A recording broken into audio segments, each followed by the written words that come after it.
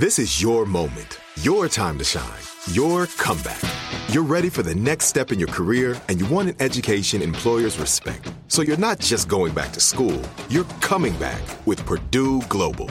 Backed by Purdue University, one of the nation's most respected public universities, Purdue Global is built for people who bring their life experience into the online classroom. Purdue Global, Purdue's online university for working adults. Start your comeback today at purdueglobal.edu. I'm Katya Adler, host of The Global Story. Over the last 25 years, I've covered conflicts in the Middle East, political and economic crises in Europe, drug cartels in Mexico. Now I'm covering the stories behind the news all over the world in conversation with those who break it. Join me Monday to Friday to find out what's happening, why, and what it all means. Follow The Global Story from the BBC wherever you listen to podcasts. The journey to a smoke-free future can be a long and winding road. But if you're ready for a change, consider taking Zyn for a spin. Zyn nicotine pouches offer a fresh way to discover your nicotine satisfaction. Anywhere, anytime. No smoke, no spit, and no lingering odor. Get in gear with the Zyn 10 Challenge and enjoy 10 smoke-free, spit-free days for just $5.95. Order online and start your new journey today. Warning, this product contains nicotine. Nicotine is an addictive chemical.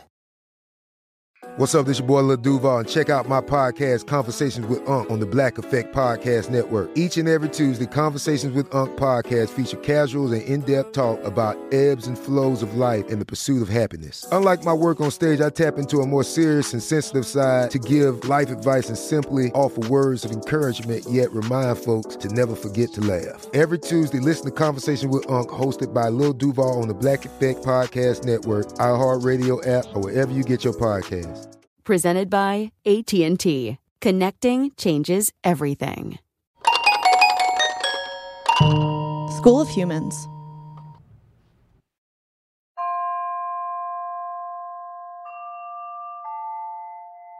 The initial interviews were so short, too. That's the thing. It was so short. So it was kind of just like, she fell, this happened. It wasn't, they just weren't in depth. So far this season, we've been taking a deep dive into the official police file. But ask anyone around Marshall about Janie Ward's death, and you'll hear a lot of stories and rumors that aren't noted anywhere in the official report. It was getting dark. The cops were busting up the party. As soon as that announcement was made, and it wasn't clear whether it was right before, right after, during the chaos, but people start running. Everybody's throwing their booze and getting their car out of there, throwing their, your primary concern at that point, if you're a teenager at a party you're not supposed to be, is getting rid of your booze. That's it, and getting your ass out of there. So that's a little more understandable that they might not have noticed her or thought there was anything too wrong. But still, there were people who did know what was going on and who saw also seeing that she was that bad off, and they could hear her gasping for air and rattling. And they still threw her in the back of the truck and left her back there by herself. We have interviews in the case file where partygoers recounted the events that occurred the night Janie died. But some people, including Mike and Janie's family, have warned us that we can't necessarily trust the information in the case file. Some of the partygoers were later caught in lies, which to some degree is not surprising. Remember, this was a high school party with booze and weed. But to a lot of people in Marshall, Arkansas, us relying solely on what we've learned from the official case file would be seen as naive. On September 9th, 1989, Janie Ward died under mysterious circumstances after collapsing at a high school party at a cabin in the woods near Marshall, Arkansas. 30 years later, her death certificate's cause and manner of death are still listed as undetermined. It's been 30 years, and no one can answer the question, what killed Janie Ward? We're diving into the theory that a lot of people in Marshall still believe. That Janie was hit in the face with a blunt force object, causing a catastrophic injury to her spinal cord, and that her death was covered up because it affected powerful families in Marshall. Families with connections to people in the highest offices of Arkansas government. I'm Katherine Townsend, and this is Hell and Gone.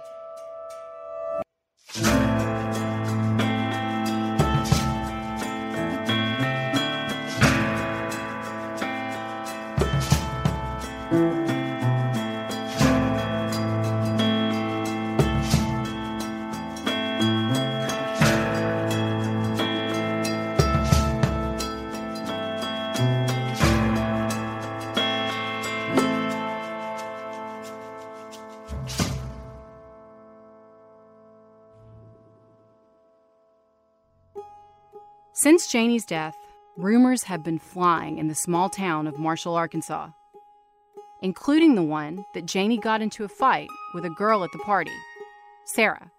Sarah was the polar opposite of Janie. Janie was in the high school band, a member of Future Business Leaders of America. She worked as a waitress.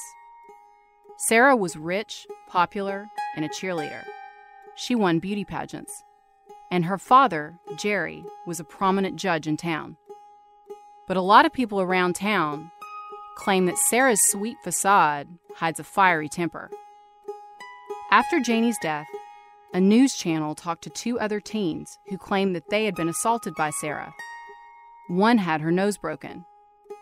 In the week leading up to her death, Janie's parents said that she confided in them that she was having issues with several girls at school. Ron talked with Bill Beach about it in a phone call with him. Ron starts by saying that no one at the party seemed to help Janie. He said no one tried to help her in any way. Yeah, I've heard the same thing. I know these kids up there were her friends. Matter of fact, she's been having trouble in school that very week with 2 of them. And one girl in particular she's been having trouble with for quite a while. And she come home telling us stories about this, being upset. She said, Daddy, if they don't quit bugging me, and if you don't quit calling me names, I'm just going to slap the floor out of her. And I told her, I said, now look, Jenny, I said, you don't ever start nothing, but don't take nothing either. Sure. Ron is saying that Janie told him she was having issues with 2 girls at school. At first, Sarah is not the girl Ron suspects Janie was having problems with.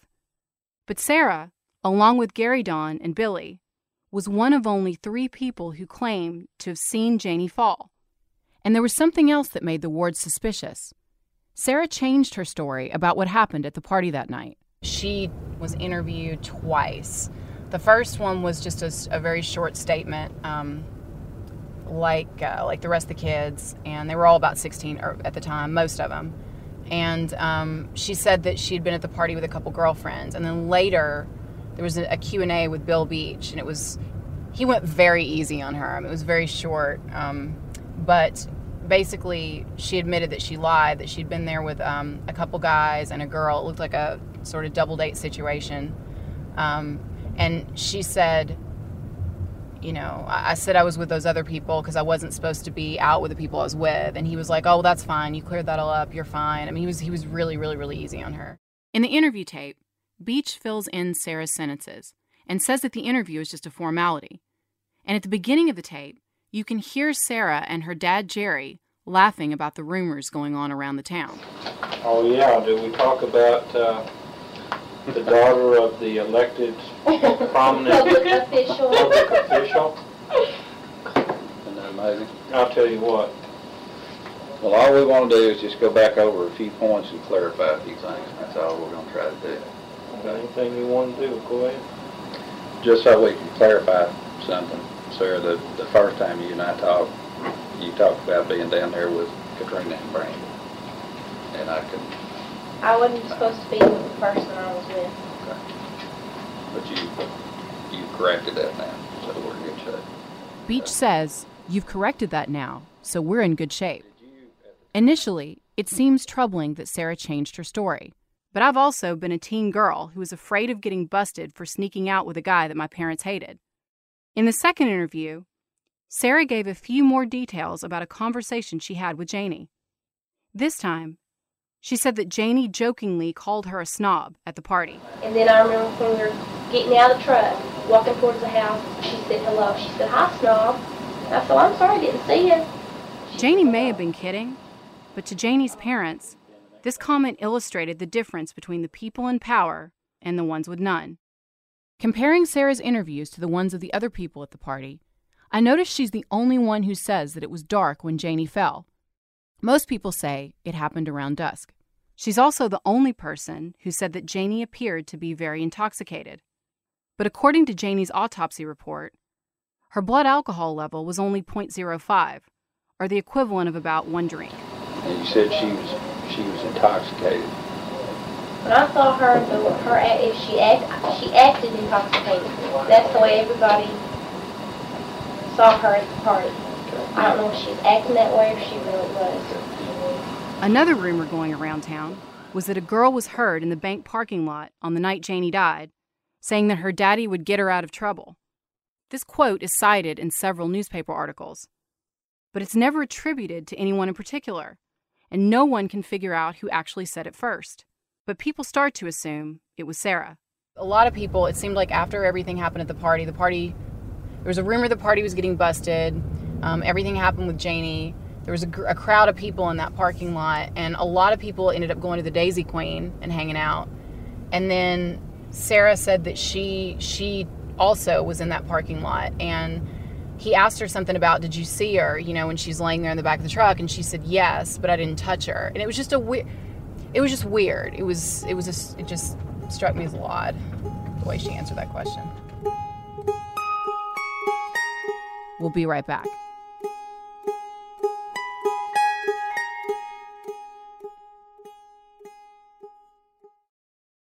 Hey y'all, it's Catherine. As you know from Hell and Gone, crime can happen to anyone at any time. When it comes to home security, your best line of defense is your vigilance and preparation. That's why I recommend SimpliSafe Home Security. Obviously, we cannot control everything that happens out there in the world, but when I'm in my own home, I feel very reassured by the fact that I have a home security system. And SimpliSafe is affordable, easy to use, and crucially, it's easy to get started with and then build on later as you need more functionality. They have a huge variety of indoor and outdoor cameras. It's backed by 24/7 professional monitoring for less than $1 a day, with no contracts and a 60-day money-back guarantee. Get 20% off any new SimpliSafe system when you sign up for Fast Protect monitoring.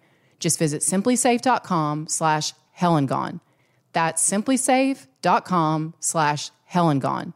There's no safe like SimpliSafe. I'm Katya Adler, host of The Global Story.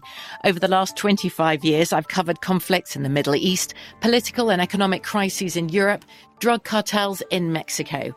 Now I'm covering the stories behind the news all over the world in conversation with those who break it. Join me Monday to Friday to find out what's happening, why, and what it all means. Follow The Global Story from the BBC wherever you listen to podcasts. This is it. Your moment. This is your time to make your comeback with Purdue Global. When you come back with a Purdue Global degree, you create opportunity for yourself, your family, and your future. It's a degree you can be proud of, a degree that employers will trust and respect. Purdue Global offers working adults like you over 175 flexible degree programs to meet your specific career goals. These include associate, bachelor's, master's, and doctoral degrees and certificates. Purdue Global degree programs range from nursing to business to communication and more. Whatever your interest, we have the degree that will move you forward.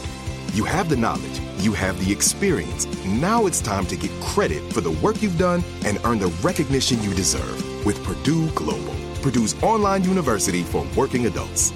You know you're worth it. We do too. So don't wait another second to get the degree that will take your career to the next level. Start your comeback today at purdueglobal.edu. It took 11 years to get to this sale. The Knix Anniversary Sale is on now at knix.com. Celebrate the intimate apparel company that has reinvented products for real life with one of Knix's biggest sales of the year. Get 30% off all leak-proof apparel from the #1 leak-proof brand in North America, including period underwear, swimwear, activewear, and more. Millions of people have made the switch to Knix leak-proof underwear, and there's never been a better time for you to try. Save 30% on super comfortable, machine-washable, and great-looking underwear that's perfect for periods and light bladder leaks. Choose from a variety of colors, styles, and sizes, from extra small to 4XL. You can even match your leak-proof underwear with an incredibly supportive and comfortable Knix wireless bra. Don't miss this chance to stock up on your Knix favorites or try something new. It only happens once a year at Knix.com. That's knix.com for the Knix Anniversary Sale. Hurry, the sale ends on Monday, May 13th. Go to Knix.com. That's knix.com. People also talked about hearing Sarah and her friends laughing about Janie at school. Attempts to find anyone who actually heard this information firsthand proved futile. I experienced this several times in Rebecca's case, and it was extremely frustrating. Recently, I was getting some photos for Janie's case processed in Mountain View when someone pulled me aside and told me they knew for a fact that a group of people had killed Rebecca. I know they did it because they described the whole thing, he said. They told me in detail how they knocked every single tooth out of her mouth. I told him I'd seen Rebecca's autopsy report and that her teeth were intact, but he continued to insist that I was wrong. This was only one of hundreds of rumors like this that I heard throughout the course of the case. Bill Beach tried to track down these rumors about Janie. One person claimed that a woman who worked at Marshall High School told her she heard Sarah talk about pushing Janie out of a moving pickup truck. But when Investigator Beach reached out to the woman, she said she never heard Sarah say anything like that, and whoever told him that must be confused. But if Janie and Sarah did get into a fight, what would they have been fighting about? Janie's parents said that she had a problem at school with the cheerleaders, but many other witnesses say everyone liked Janie. There was another rumor going around that a fight broke out over a guy. According to Bill Beach's interview with Janie's friend Leslie, Janie had been dating a guy named Don shortly before her death. That's the same friend who said Janie borrowed her Def Leppard shirt and that Janie spent the night with her on Friday before the party. Did she have any boyfriends that you know of? She liked this guy. Leslie said Janie told her that she and Don had broken up a few weeks earlier because he thought she was too young for him and because he'd started seeing someone else. Janie had also mentioned to Leslie that she dated other people in the past, but said she wasn't dating anyone in particular at the time of the party. Anybody else at school she talked about dating or going with or anything? Not that day. She talked about a lot of people she dated in the past, like a long time ago. In Ron's boxes, we find a note that Janie passed to her friends at school. It reads, "Hey girl, I'm so hyper. I can't wait until lunch. I'm going to be loud. Come get me tonight. We'll paint Marshall red. Oh, according to Carla and Tiffany, I'm in love with James, just because I talked to him. Oh, I hate that. They think you can't talk to a guy without having the hots for that guy. It's sickening. Don't you agree?" Like we said earlier, Janie didn't run with the popular crowd, and that was made explicitly clear in an interview with a woman named Sherry. She was at the party and described herself as a friend of Janie's.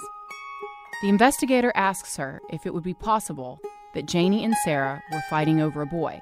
No, because the guy that Sarah would have dated would not have looked once at Olivia at all. You know, Sarah was pretty, she was a cheerleader. Olivia wasn't, big old girl, ugly glasses. No, there was no way that they would have been fighting over the same boy. I just don't see it. After the funeral, Janie's dad, Ron, couldn't escape the whispers in town. And that's when he had what he claimed was a very strange run-in with Sarah. Why don't you tell me a story about Sarah coming in and buying a baseball bat? Oh, yes. A few days after Janie's death, Ronnie went into Harps. Harps is the grocery store in town. And he went around the corner, and there was Sarah looking at baseball bats. And when she saw Ronnie, it scared her immediately, and she ran toward the door. I mean, he just saw her and stopped short, And she ran toward the door and backed out the door looking at him and ran. And because what are the odds? The timing, what are the odds? And I never believed in coincidences anyway, but because of the nature, he's like, you can't make that stuff up. He's like, I ain't even going to tell anybody, because it just sounds preposterous. At first, this does sound sinister. But as an investigator, I know that there is always a danger of making a theory fit the evidence instead of the other way around. But at the same time, you have to keep an open mind. The smallest detail in an investigation can lead to cracking a case. And that's why several instances throw me off guard. Bill Beach took a group of people to the cabin in the woods to demonstrate how Janie fell. Among them were Jay, who threw the party, Ron Rose, who was driving the truck that took Janie back to town, and Billy and Gary Don, who both said that they saw Janie fall. This is where Gary Don backtracks on his statement. Originally, he said that he saw Janie fall. Now, at the reenactment, he demonstrates what would have happened if he saw her fall. It's very odd. It's also strange that Sarah was not included in these reenactments, even though she's one of the only people who said she saw Janie fall. Also, police and prosecutors filed an affidavit for a search warrant for the cabin. Initially, it was denied by a judge. He approved it a couple of hours later. The judge who initially denied the search warrant was Sarah's dad, Jerry. It's just another small detail that made Ron and the rest of the Ward family distrustful of Sarah and Jerry. The Wards also thought that Jerry and Sarah were being treated better by police and by prosecutors. Jerry was a respected judge in town. And looking at the police file, we find a letter where the prosecutor on Janie's case, H.G. Foster, gives Jerry a heads up on information about Janie's case. It reads, "Enclosed, please find additional material which was furnished to me by the Arkansas State Police and appears to have something to do with the Janie Ward case. It appears that this will be included within the state police file and will become freedom of information at that point. I feel certain that Ron Ward will call the newspapers and make everyone aware of these clearly unsubstantiated allegations concerning your daughter. I wanted you to have this material before any of the press got hold of it, and give you an opportunity to share your thoughts with me about what I need to do, if anything, with it. It is my inclination at this point that it would be best to go ahead and furnish copies of this material to the press, so as to diffuse any allegations that will subsequently be made by Ronnie Ward of a cover-up. On the other hand, I'm not going to do anything with it unless and until I hear from you." But when talking about Ron Ward, H.G. Foster finds him more of a nuisance. Looking at the case file, there are a few examples of when the police and prosecutors grow exasperated by Ron Ward's persistence in the case. In one letter, Foster calls Ron Ward irate when describing him to another prosecutor who he wants to look into the case. It reads, "I was wondering if you would still be interested in fooling around with the Janie Ward investigation. Investigation is in quotes. There's continued activity and rumbling up here from the father of Janie Ward, who is of American Indian extraction, 6'6" tall, 260 pounds, and very irate." The showdown between Jerry and Ron began to spiral after Ron launches the Justice for Janie website in the early 2000s. The forum quickly became a hotbed for speculation and accusation, and Jerry responded to allegations against him and his daughter. In one comment on the forum, he says he wants to sue the Wards and the journalist Mike Masterson for libel and slander. And at one point, he offers up $10,000 to cover court expenses for a grand jury. In an interview with investigators, Jerry is exasperated by all of the Wards' allegations. Then they started bitching about a grand jury. We need a grand jury, and nobody has the money for a grand jury. I said, "Hell, I'll give you the money for a grand jury. I'll give you $10,000. You match it." We saw that. Mm-hmm. Well, they didn't do it. They're not going to do it. But, all right, so let's just follow that logic. If they're not going to sue me when I tell them, let's do it. And I was serious, very serious. Sue me, sue my daughter, and let's get on with that, and we'll see how it all shakes out. And then if there's incriminating evidence, which comes out in a civil case, then the prosecutor's going to have that information. Hello? All right. So they didn't want to do that. And then they start talking about a grand jury, and I said, okay, I'll go that route with you too, and you match the money. Well, did they do it? No. Why? What's the logical conclusion? The logical conclusion is they don't want to. Why? Why don't they want to? Because they want to keep the story going. Why? Because they want to make people feel bad. Hell, my daughter and I felt bad since the damn thing first started. You can't make me feel any worse. Mm-hmm. So that's not the reason. Jerry suspects that the Wards don't have any incriminating evidence to accuse his daughter of anything. In his interview with investigators, Jerry said that Ron was ruining his daughter's life. They are so ridiculous that they have done nothing but enhance my stature in Searcy County. The person that's hurt by this is my daughter. I feel so bad for her. She quit coming home because every time she turned around, it seemed that somebody was making, whether she's right or not, she felt like people were talking about her. She knew they were talking on the web thing. In the last episode, we talked about how Fahmy Malak botched autopsies, and some people said he deliberately lied to cover up cases.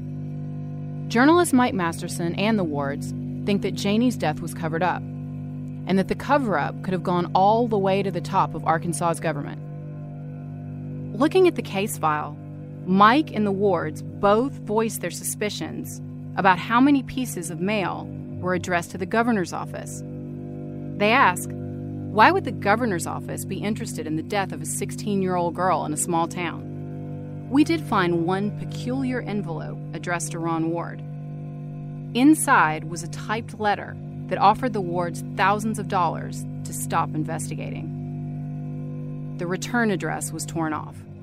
As we try to separate fact from fiction in Janie's case, what we know for sure is that Marshall had become a breeding ground of paranoia, and the Wards were under huge amounts of stress. Mona, you might say something about living there in that environment in Marshall, Searcy County. You might talk a little bit about why people wouldn't come forward. What would keep them from coming forward to tell what they knew to authorities or to whoever? Well, it was the law, the powers that be, and it went all the way to the governor. Went all the way to the state crime lab, which the governor ran. I mean, they covered all of his bodies. They knew where the bodies were buried, literally. They knew where all the bodies were buried, literally. Well, they threatened not only the witnesses, they even threatened us. They even called our house and told my dad if he didn't quit looking into it, he had 2 other kids to worry about. Dad had to pull us out of school right after Janie died. He did. And he took me and Matthew out of school, my little brother, and we were out for quite a while. But over the years, we all suffered from PTSD, but of course we were all paranoid and worried and freaking out and stuff because you're losing one daughter and you have some woman call your house and threaten your other 2 children if you investigate the death of your daughter. Now, if that doesn't make it suspicious, I mean, there was just death threats, to witnesses, our family, reporters, It made us all a little paranoid, or a lot paranoid. Not so much me, not so much Ronnie, but we was afraid to let our other 2 children out of our sight. Were you ever worried about a fire, about your house being burned? Yeah. He didn't like to leave the house unattended because of his records and things, He took it with him wherever he went. He took it with him. It was like moving everywhere we went. We also reached out to several journalists who've covered Janie's case. One said he never received any threats. Another stopped responding. And another said they received a voicemail box full of death threats for looking into Janie's death. All of them declined to give an interview with us. The Wards grew suspicious because Sarah's dad, Jerry, was the district judge, and they are convinced he called in a favor for his daughter. In his interview with police, Jerry calls the entire theory nonsense. I know that there are those who think that there is some kind of a conspiracy to cover up the cause of this girl's death. I can tell you now that I know of no factual situation that supports the theory of a cover-up. What I will share with you is my belief. And my belief is that there are those individuals in this county who are either ignorant or very, very envious of my status. And because my daughter was present at this particular party, they have created reasons to assess and point to her as being a principal as far as the death of this girl is concerned. He says it's ludicrous that anyone would think he has enough power in the state to cover up Janie's death. Just to point out how ludicrous this accusation or comment is that I am supposed to be so powerful that I reach not only into the county sheriff's office and the city police department, but into the state police, the state medical examiner's office, the AG's office, as well as the governor of Arkansas. So you're sitting in the presence of a very, very powerful man, if you believe the ludicrous position that I am somehow involved in a cover-up. There's another word that keeps getting brought up in connection with Janie's death, or any death when Arkansans suspect a cover-up. It's called Arkancide. Arkancide is the conspiracy theory that claims that people in the Arkansas government would kill their political enemies and have the medical examiner rule it a suicide. It's particularly linked to Bill Clinton, who was governor of Arkansas at the time of Janie's death. To better explain it, we talked to an expert in conspiracy theories, writer and researcher Mike Rothschild. He's written on tons of conspiracy theories, including Arkancide and the Clinton body count, and we wanted to talk to him about how these stories get started and how they can become ingrained in a small town. Arkancide is the mistaken belief that the Clintons have a 4-decade-long trail of dead bodies behind them.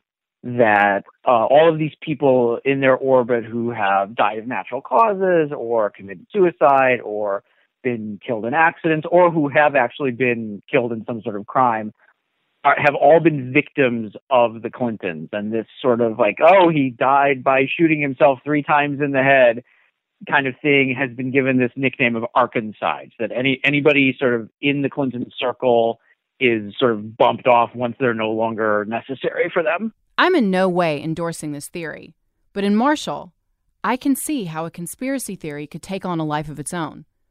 When there's a lack of communication and distrust between the police and the public, there's always the risk of an investigation turning into an echo chamber. When the facts aren't straight or available, speculation intensifies.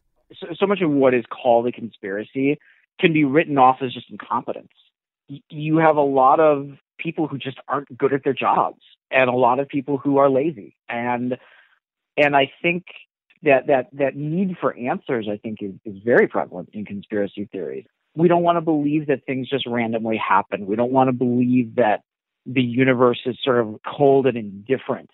We want to believe that someone has it out for us. I mean, as bizarre as that sounds, it's much more comforting to think that a loved one was killed because of a plot or because someone was getting back at us or whatever, than it was just bad timing. And there are 1,000 ways it might not have happened, but it did happen this one way. And so we need answers, we need explanations, and we need things to make sense. Mike also explains that it's human nature to need someone to blame. And in Janie's case, where the family isn't getting answers, it's no wonder there needs to be a villain. There's always someone that you want to blame. And it's really easy to blame powerful, wealthy people rather than looking inward. And most conspiracy theories do have a grain of truth to them. You know, they're not just completely made up. There is one small thing about them that's true. And then if that can be true, what about these other 12 things? It sort of grows bigger and bigger and bigger. And it just becomes harder and harder to contain. And yeah, people who are wealthy and powerful have it easier than people who are not. I mean, that is just the way it is. As Mike said, sometimes there is a grain of truth in conspiracy theories. It might be as simple as someone doing a favor for someone else. When people with money and power are treated differently from everyone else, even a situation that didn't start out as a conspiracy can become one. And like I said, paranoid people aren't always wrong. We'll be right back.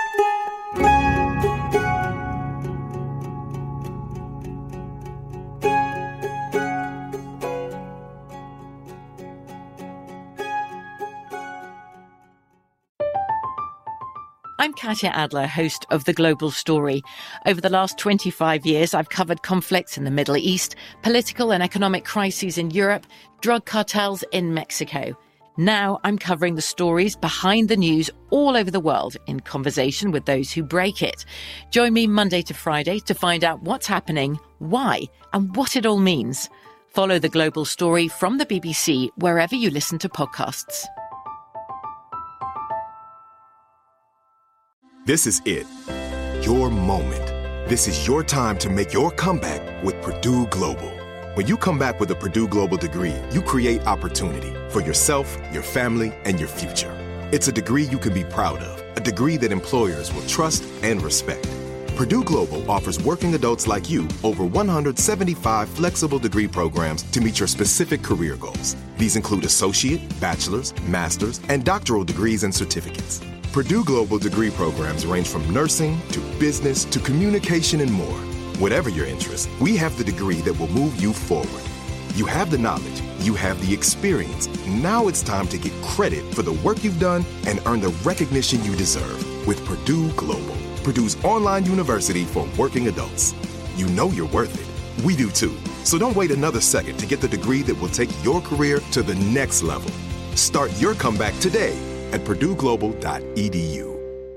It took 11 years to get to this sale. The Knix Anniversary Sale is on now at knix.com. Celebrate the intimate apparel company that has reinvented products for real life with one of Knix's biggest sales of the year. Get 30% off all leak-proof apparel from the #1 leak-proof brand in North America, including period underwear, swimwear, activewear, and more. Millions of people have made the switch to Knix leak-proof underwear, and there's never been a better time for you to try. Save 30% on super comfortable, machine-washable, and great-looking underwear that's perfect for periods and light bladder leaks. Choose from a variety of colors, styles, and sizes, from extra small to 4XL. You can even match your leak-proof underwear with an incredibly supportive and comfortable Knix wireless bra. Don't miss this chance to stock up on your Knix favorites or try something new. It only happens once a year at Knix.com. That's knix.com for the Knix Anniversary Sale. Hurry, the sale ends on Monday, May 13th. Go to Knix.com. That's knix.com. The 2024 presidential campaign features two candidates who are very well known to Americans. And yet, there's complexity at every turn. Criminal trials for one of those candidates. Young voters who are angry. The Campaign Moment podcast from the Washington Post gives you what matters. I'm Aaron Blake, and I'm covering my 10th election cycle. My colleagues and I have insights that you won't find anywhere else. So follow The Campaign Moment right now, wherever you're listening.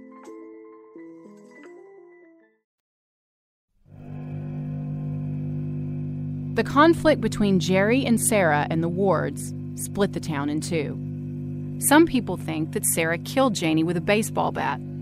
Other people think this is totally unfounded and ridiculous. But Ron and Mona Ward kept her story alive and took her case statewide with the help of reporter Mike Masterson. Mike uses his platform as a writer to tell Janie's story every week in his column. This brings more attention to the case and puts more pressure on Arkansas officials to do something about it, especially when the Wards find a forensic pathologist to exhume Janie's body and do another autopsy. They find the pathologist through the nonprofit organization Parents of Murdered Children. It has a service called Second Opinions, where volunteer prosecutors, pathologists, and law enforcement review cases that families feel are not completely figured out. This is Bev Warnock, the executive director of Parents of Murdered Children. And what they would do is they would call us. We would ask them to get as much information as they can, the autopsy, the police report, anything else that, they can get their hands on. Send it to us, and then we forward it to our volunteers, and they'll look at the case. They'll read it, and they'll come back with an opinion. And that's really all we can offer the family. It's not like we can go there and have them open the case or anything. It's just an opinion that might answer some of the questions that they have. An opinion might be, it definitely wasn't a accident. It definitely wasn't an overdose. Or it was, and the family has to try to accept that it really was. It's just devastating for them to not really know and feel that they feel in their gut that it wasn't what, they said and what the police are believing.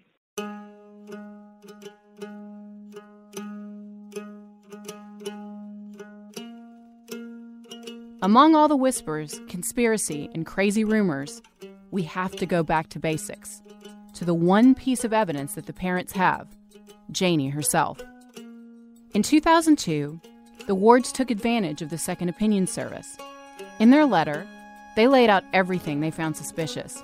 The sand under the clothes, the fact that her clothes were wet, the bruising and injuries Ron saw, the x-rays, and the rumors about Sarah. And it didn't take long before they received a letter from Dr. Harry Bunnell. Dr. Bunnell was a forensic pathologist. He's performed thousands of autopsies and been involved in many high-profile cases, including the Green River Killer investigation and the Challenger space shuttle crash. In his letter to the wards, he agreed that the circumstances surrounding Janie's death were suspicious. He wrote that he found no objective evidence to prove she died from the fall described by witnesses. He offered to conduct a second autopsy, pro bono. The wards and their lawyer were able to convince a judge to order an exhumation of Janie's body. After so many years of fighting, the wards were feeling hopeful that they might get answers. Even though the last thing they wanted to do was pull their daughter out of the ground, they believed that to get justice, they needed another autopsy.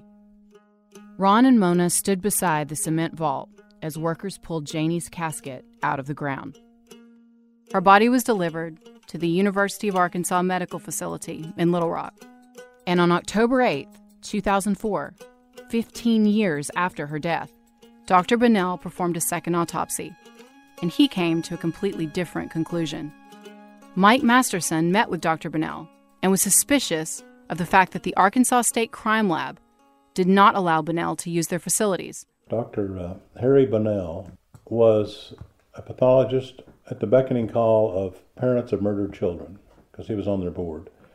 So he was involved in cases around the country that needed answers. So Dr. Bunnell showed up, expecting to be greeted as civil, as a doctor, as a forensic pathologist. But that's not how Arkansas received him. They told him he could not use the crime lab to do a second autopsy, that he'd have to do it on his own somewhere, so he found a private place. And this is, Dr. Bunnell was a very respected, competent forensic pathologist. He was very credible to me. He had no dog in this hunt. Dr. Bunnell just came in to do an honest job. He didn't know what he was going to find. That's what he found. That's what he announced.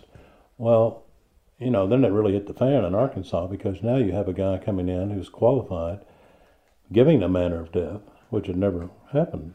And so all of a sudden the system went into full, they circled all the wagons pretty quickly.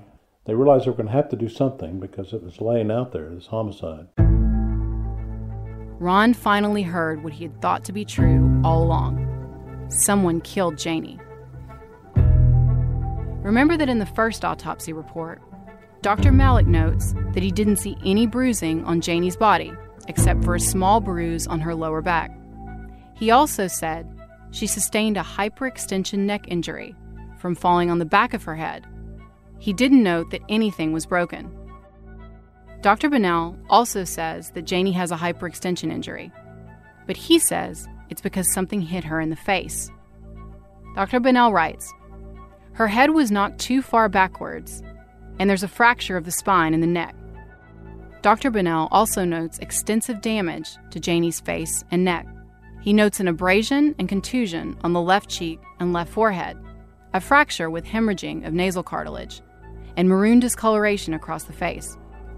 He also agrees with the two pathologists who reviewed Dr. Malik's autopsy. He thinks the lateral x-ray of Janie could be a male. On the front page of his report, Dr. Bunnell says the cause of death is blunt impact to the face. The manner is homicide. ABC did an episode of their show Primetime about Janie's case. They interviewed Sarah. During the interview, Sarah was shown playing with her baby and sitting with her father on a porch swing.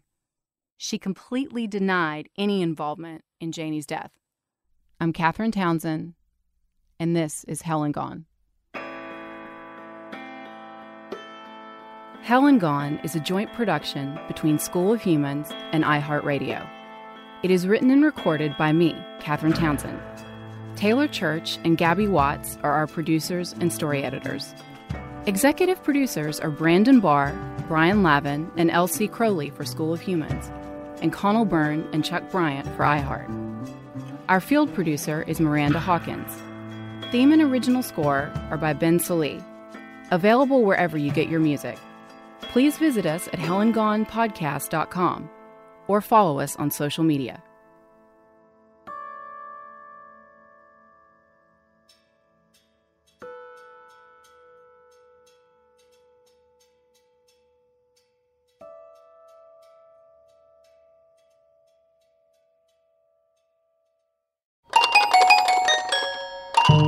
School of Humans. I'm Katya Adler, host of The Global Story. Over the last 25 years, I've covered conflicts in the Middle East, political and economic crises in Europe, drug cartels in Mexico. Now I'm covering the stories behind the news all over the world in conversation with those who break it. Join me Monday to Friday to find out what's happening, why, and what it all means. Follow The Global Story from the BBC wherever you listen to podcasts.